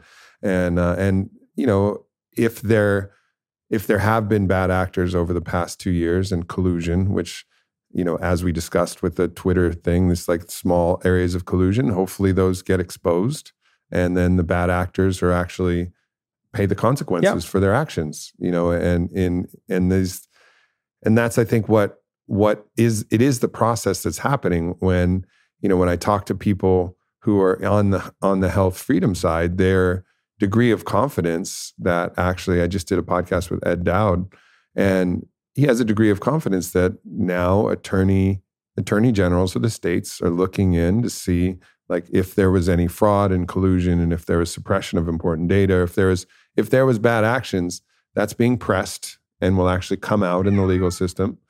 And that's right, Cyrano. And that will actually move forward. And so actually, potentially, the system is clumsily, and we face a great challenge, it's clumsily working as it has to expose what needs to be exposed.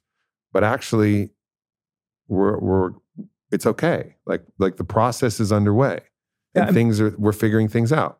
And this is it's not now specific to pharma, but like a general rule which I have in life, and I actually, especially now in downturns, you have portfolio companies not working, whatever, and you easily get angry on other people or you get disappointed or whatever.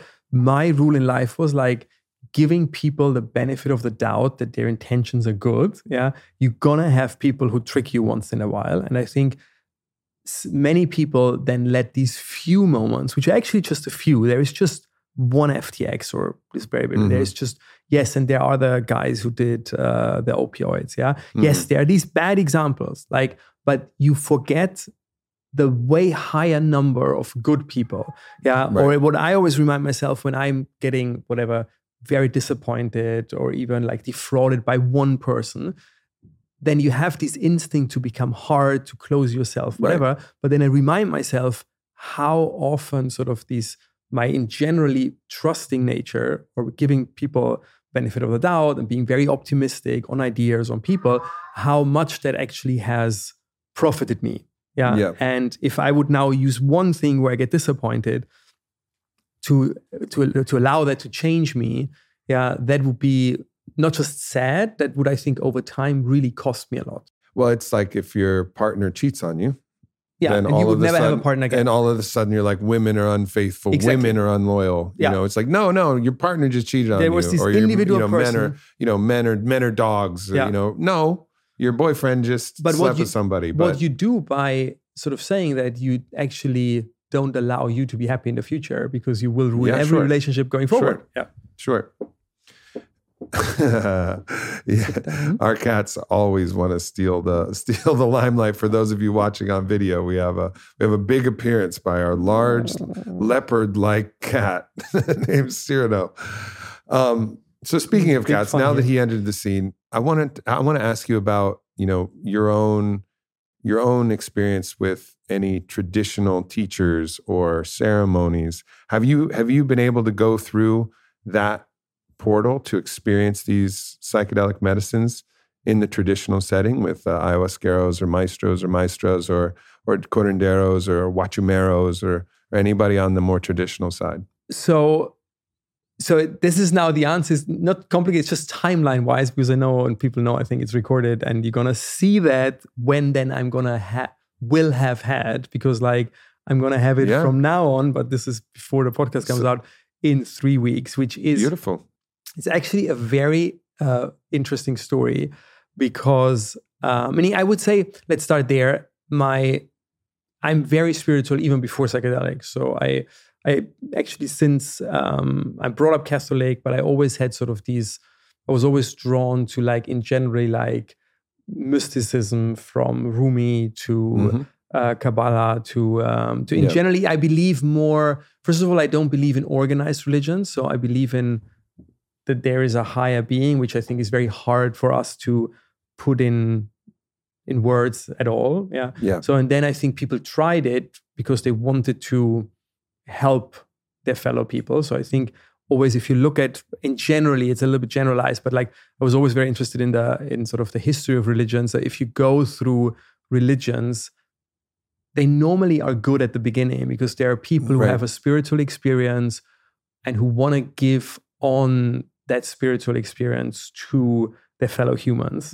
And then either they stay a cult or we don't even know anymore about them because they vanished. But the problem is we know the ones who transformed from being spiritual to being an organization. And an organization, by definition, can't really be spiritual.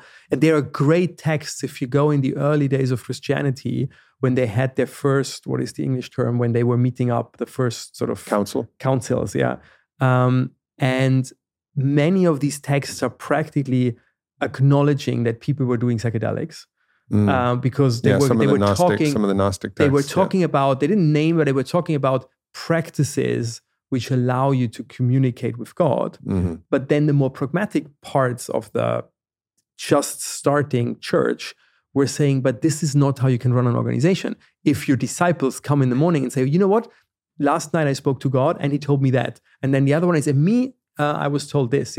This is how you can't run an organization. So they started actually to saying, no, not everybody should do that. Like just the priests, just the cardinals, whatever. And at the end, oh no, the only guy who speaks to God is the Pope, the Pope or the top guy in any church. Like sort of that is unfortunately a transformation most religions we know now, because that's the successful ones in terms of organization, they went through that. And this is why I'm not an organized religion guy, but I think you find beauty in all of them, because in the core, they all tell you, coming back what we said about political correctness, they all tell you, just be a good human being. Just be nice to, this is the core teaching of Jesus, is be nice to yourself and be nice to other people and treat other people like you want to be treated. Yeah, and the sad part is that solves a lot. That was lost for so many years. I mean, we already referenced the burning of estimated 9 million witches in Europe. Exactly, the tortures of the Inquisition. It's like the antithesis. Yeah. It's almost like the church was acting in that way as the Antichrist. Yeah.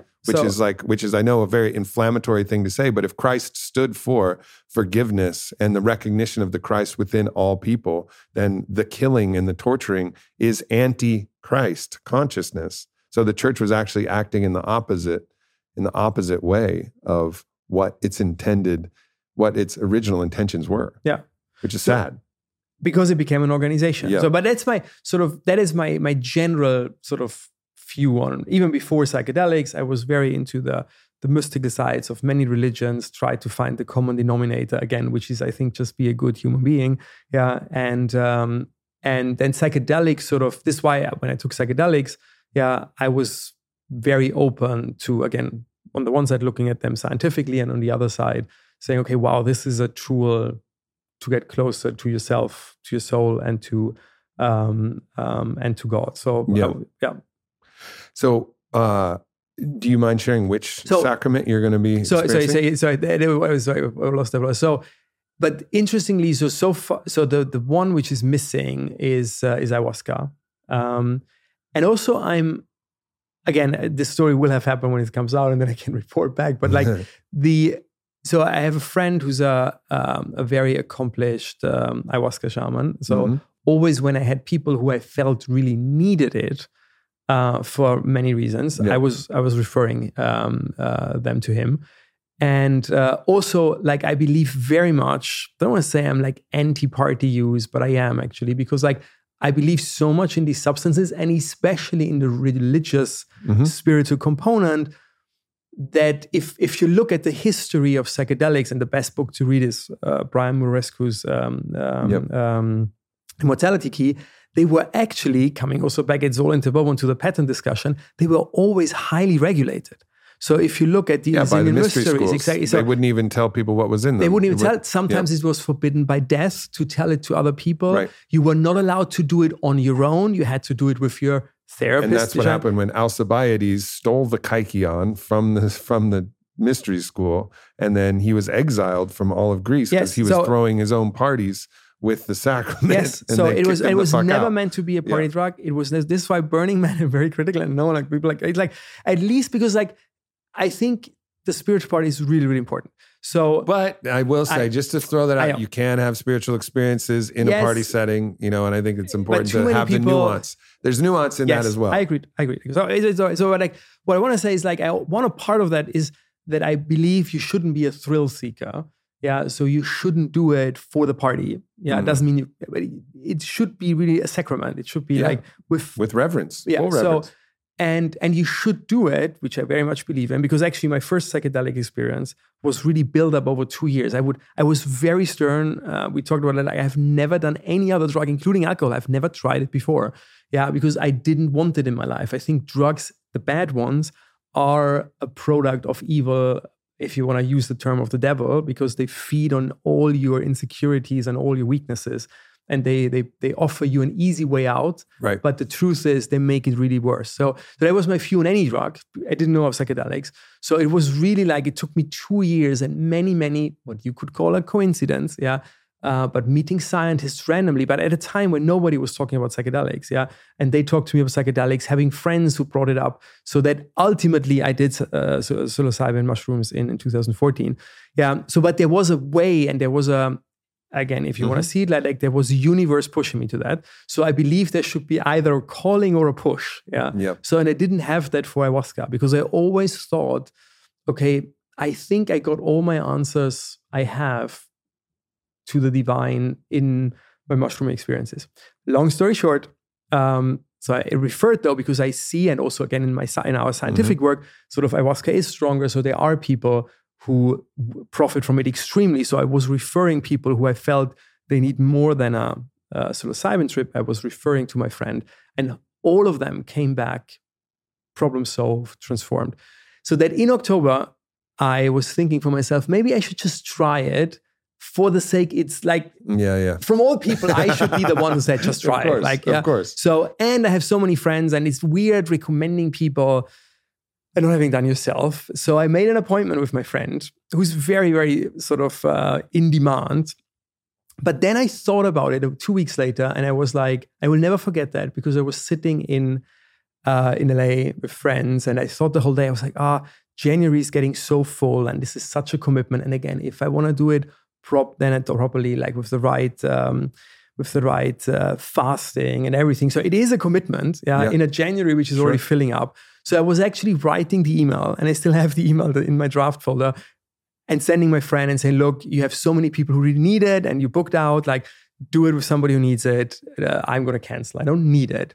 And this was the day, and I could really show, like, it was one of the, you can call it a coincidence, where this girl who I, again, socially met in passing at an event I was speaking, emailed me, and not just said what I said before, that she dared, because of what she heard from me, explore that side, but that she had a message from Mother Ayahuasca that I should do ayahuasca myself and not shy away from it because I'm gonna get answers on questions I don't even know I have.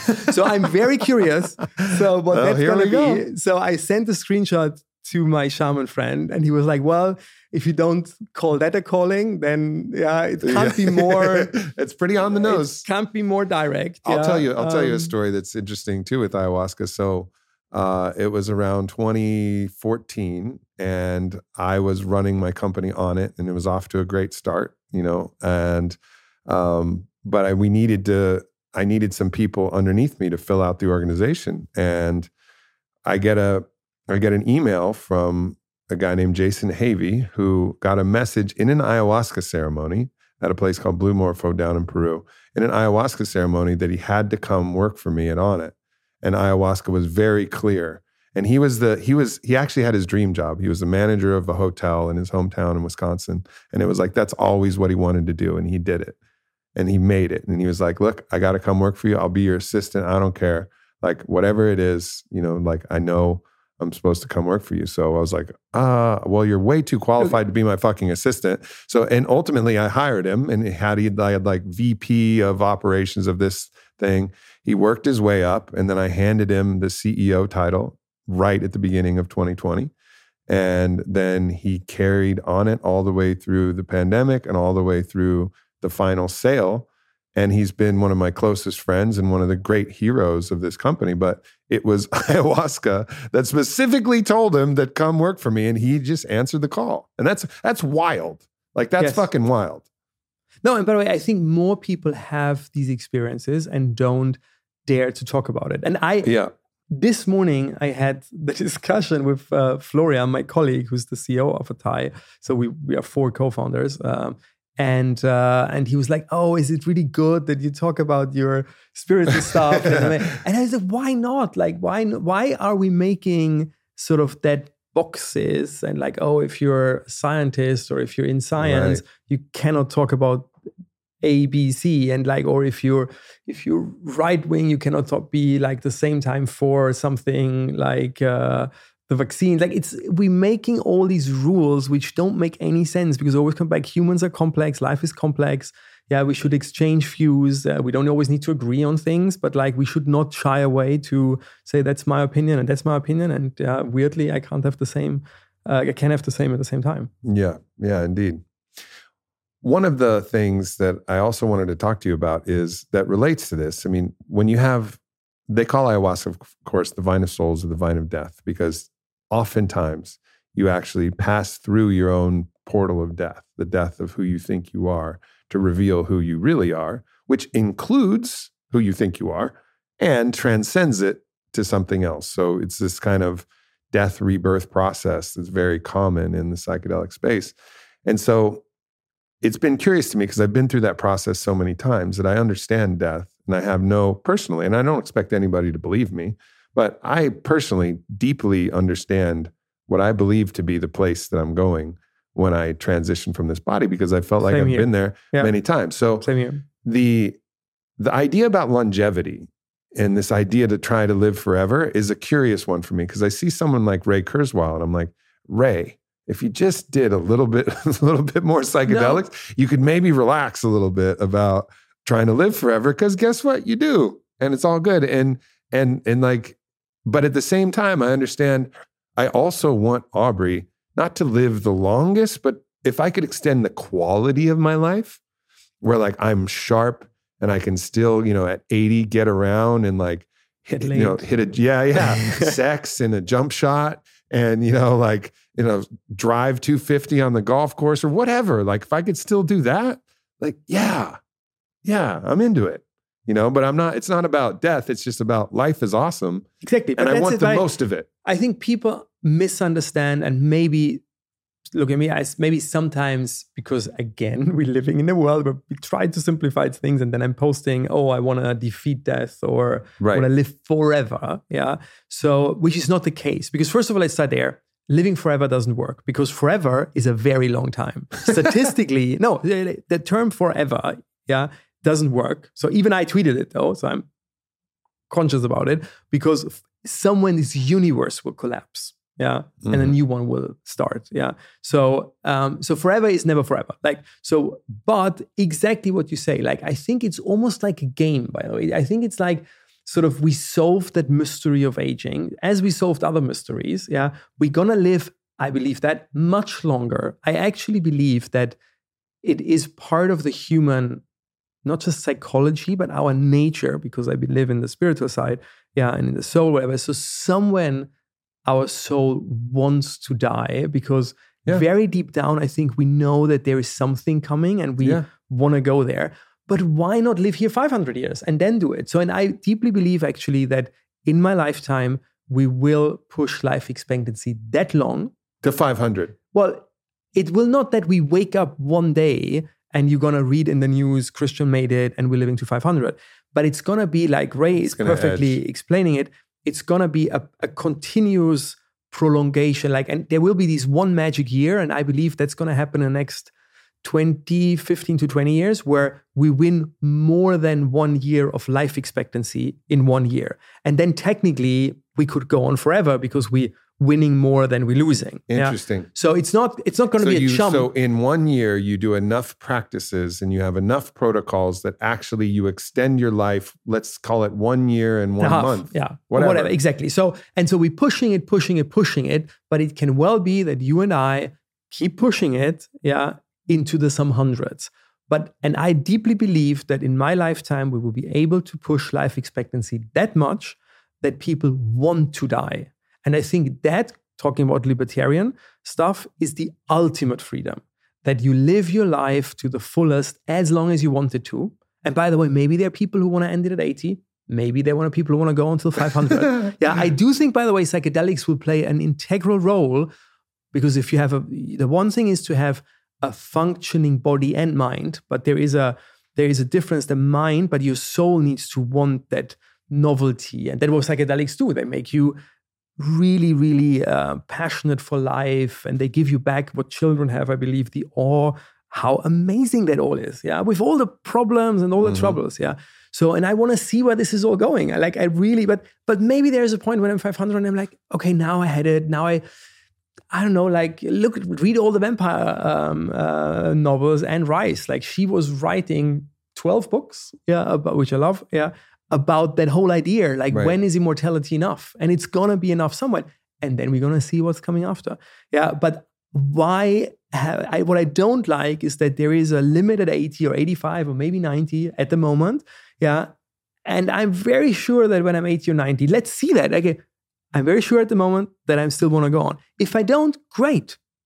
Let's end that. We should have a way more liberal, way more libertarian view on life and death. I would let anybody, there is all the complexity, and then if people do it too quickly and hastily because they're heartbroken and say, oh, I want to end it now, so we need a little bit of a buffer between emotions, but in generally, we should be the master of permanent solutions to temporary problems are a bad idea. So again, in the big picture, I believe we hopefully What if there was a psychedelic protocol to get the right for euthanasia at that point, right? If you wanted to end it, it was no problem. But part of your process is to do 200 milligrams of MDMA and make sure. It's interesting that you say, by the way, that you say MDMA because MDMA makes you love yourself more if you do it right. Right. Because interestingly, we saw in some studies with cancer patient at the very end, what's the English term, terminal.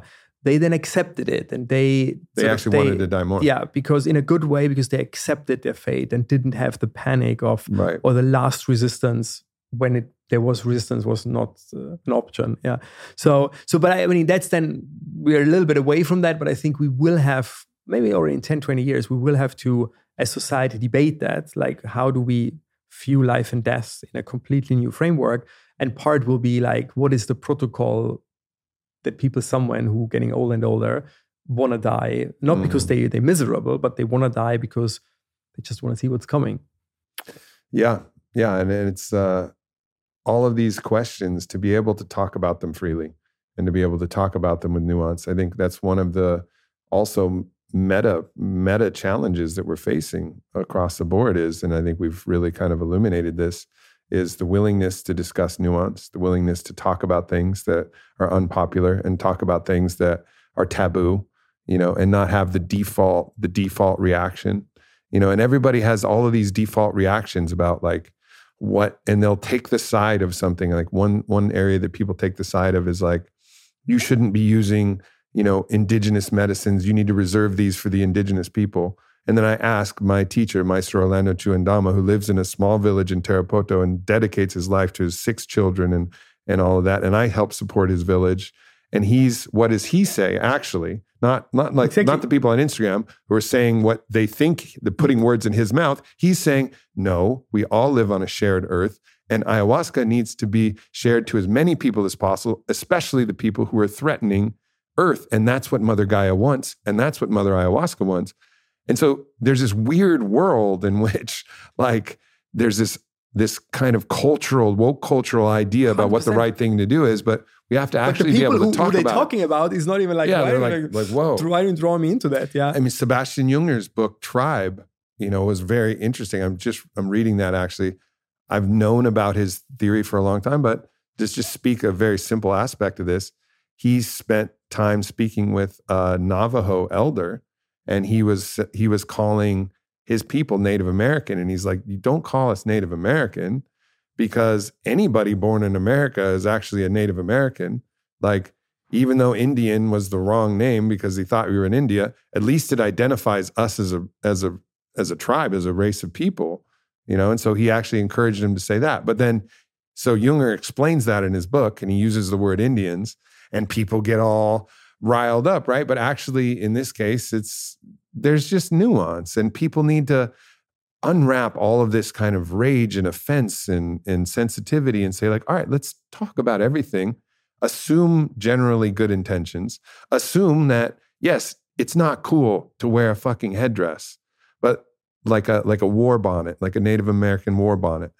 And again, I didn't talk to the elder, so I still don't want to say Indian. I don't even know, right? By the way, if they are, I don't know, but like I met a lot of, not Native Americans, but I met a lot of other cultures who like this whole idea of, what is it called here in America, which we don't have in Europe, thanks God, but like stealing somebody's appropriation. Appropriation, they're like, it's celebrating our culture. Like, it's like, again, people are... There's no nuance. The assumption is that this is an act of blatant racism. Racism or mocking them. And really, like, generally, it's like somebody who appreciates and I'm not saying that it should be done. Like, particularly with the Native American headdress thing, that's a war bonnet. Every feather was a measure of an individual's bravery. So the more acts of bravery in serving or helping one of their tribe members, they got a feather. And so that would be like somebody going out and decorating in a U.S. Marines vest with a bunch of fucking medals on it. It's called stolen valor. Like, there's things that are not cool to do, but let's just assume that they're not trying to be fucking assholes. They just may not be aware of what they're doing, and like, give a little bit of space, like a little bit of breathing room for conversations and actions. Correct them, but correct them lovingly, and say like, hey, like, I know you probably didn't know this, but check it out. Here's some of this stuff. But that just seems like the way. And unfortunately, we're in such a inflammatory time that those nuanced discussions are not happening. And instead, it's just projection and canceling and anger. And it's like, we all need to I think the whole relax. Twitter mob needs MDMA. Because then you really understand the others. No, it's like, by the way, I just tried that in a relationship, and which was used. That's where it originally come from.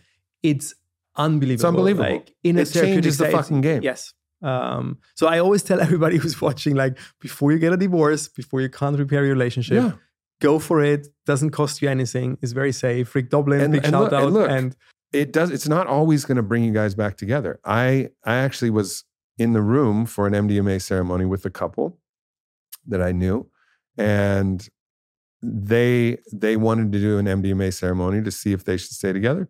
And they finished the ceremony. They said, look, I really loved you, but this isn't right. This isn't for me. And both of them said that, and they separated in the most beautiful way. So it's not like it's going to force you one way or another. It's going to open your heart to the truth of what you really believe and feel. And so, yes, of course, like that, and then having that tool available it's going to change the fucking world. I'm going to save a lot of money for a lot of divorces. Divorce attorneys are not going to be happy. Yeah. Well, this has been a really beautiful conversation. I really deeply appreciate, everything that we've discussed. And I think people probably learned a lot of things about myself and the nuance of which I understand the world, which, shares a lot of the nuance. And we may differ on certain ideas about where we draw the line, but the things that we agree on are it's a very complicated, nuanced situation. And that in also the idea that, let's not be too hasty to project these nefarious organizations and groups and things. Like it's so difficult to coordinate something. Like even getting, like when I was in college, like even getting my fraternity to get together for a fucking meeting was like really hard. And now, and it's like, it's just kind of softening a lot of these different thoughts and just opening the field for nuance and a deeper understanding of things rather than the initial blush first reaction. And I would say maybe even take away, like, if the world is a very complex and chaotic place at the end, and it's not ruled by 20, 30, 50 people, it puts way more emphasis on every individual to do the right thing in his own small community, in a bigger context. But like, sort of, I think people secretly with this whole conspiracy stuff, what I said before, they wish to simplify the world and they wish to give responsibility away because, there are people who running that they're bad, at least they're running it. Yeah. Mm-hmm. And the truth is you are responsible. Yeah, we're running it. We're running it all together. Like, and everybody of us is a small piece of it, and you're responsible for yourself, for your soul, for your close friends. Like, I think that is what really should be the takeaway. Yeah. Well, I deeply appreciate you coming on the show. And also, I also just want to say, like, as much as we've talked about the science of psychedelics and as much as we've talked in the traditional, I wouldn't be here without both, really, truly. Like, I wouldn't be here without the great traditions and the teachers from those traditions who have taught me. And I also have benefited immensely from the medical side of psychedelics, which include MDMA, which include especially ketamine. The ketamine and cannabis journeys that I've been doing have been some of the most profound in my life. And in most places, that's legal to do that right now. And I've been talking about those, and that's changed my life. And that's not in the traditional lineage. It's in a different side and prescribed to me for medical reasons, at least the ketamine, originally the cannabis, although that was a bit of a hoax about, how you get prescribed cannabis. But nonetheless, like, there's a deep appreciation that I have for all the lineage roots and just the deepest bow to that. And then there's also a deep bow to science, for what science is kind of pushing forward. And it gives me a lot of hope for how we can ease a lot of the suffering that we see in the world and a lot of the discord.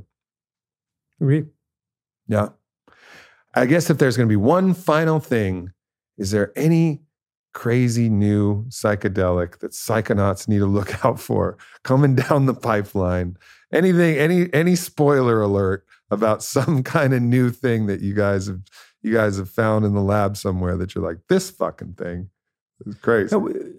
No, that's a short version. We're looking at new psychedelics. I'm a very big believer in sort of the first generation ones because we know so much about them.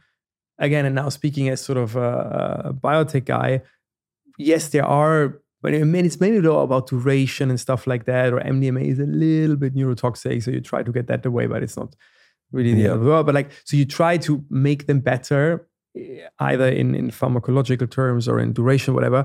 But then they're new substances and you want to test them. And we know already so much about the first generation ones. So I'm not a believer in, which we're also trying, because like we have to as a company to try that hypothesis, is like, is the trip essential? Which my answer is yes. Yeah. But like there are some people who believe, no, it's just a neuroplasticity or whatever. So there are some psychedelics in development, including within Atai, which are non-trippy. Like I don't believe in them, but like we still should have explore that. Yeah. So, but like, I think the sort of core, whatever, big five, how you want to call it, psychedelics, like psilocybin, DMT, ibogaine, whatever, they are pretty perfect. And they seem to be pretty matching what we need in life in such an all-encompassing way that it's hard.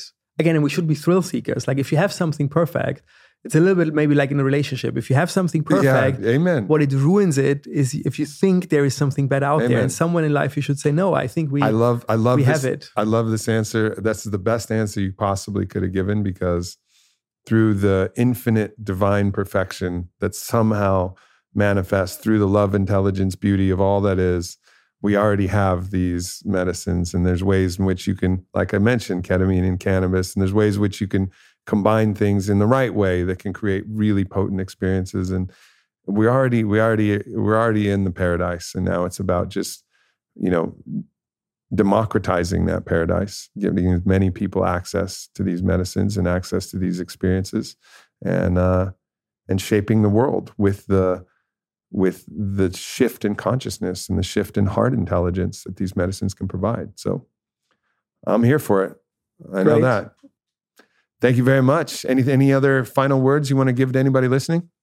No, I enjoyed it very much. We can always, if there are questions or people want us to discuss stuff, we can always do a second part of it. After your, sometime later this year, and you can talk about your journey. It's going to be end of January, so we can do it pretty soon. That's going to be very interesting. I'm very much. I'm very excited. I'm very much looking forward to that. All right. Thank you very much. Thank you, Derek. Thank you, everybody, for tuning in. We're out. Much love. Thanks for tuning into this podcast with Christian Angermayer. I hope you guys enjoyed this conversation and it expanded your mind a little bit as it expanded mine. We love you guys, and we'll see you next week.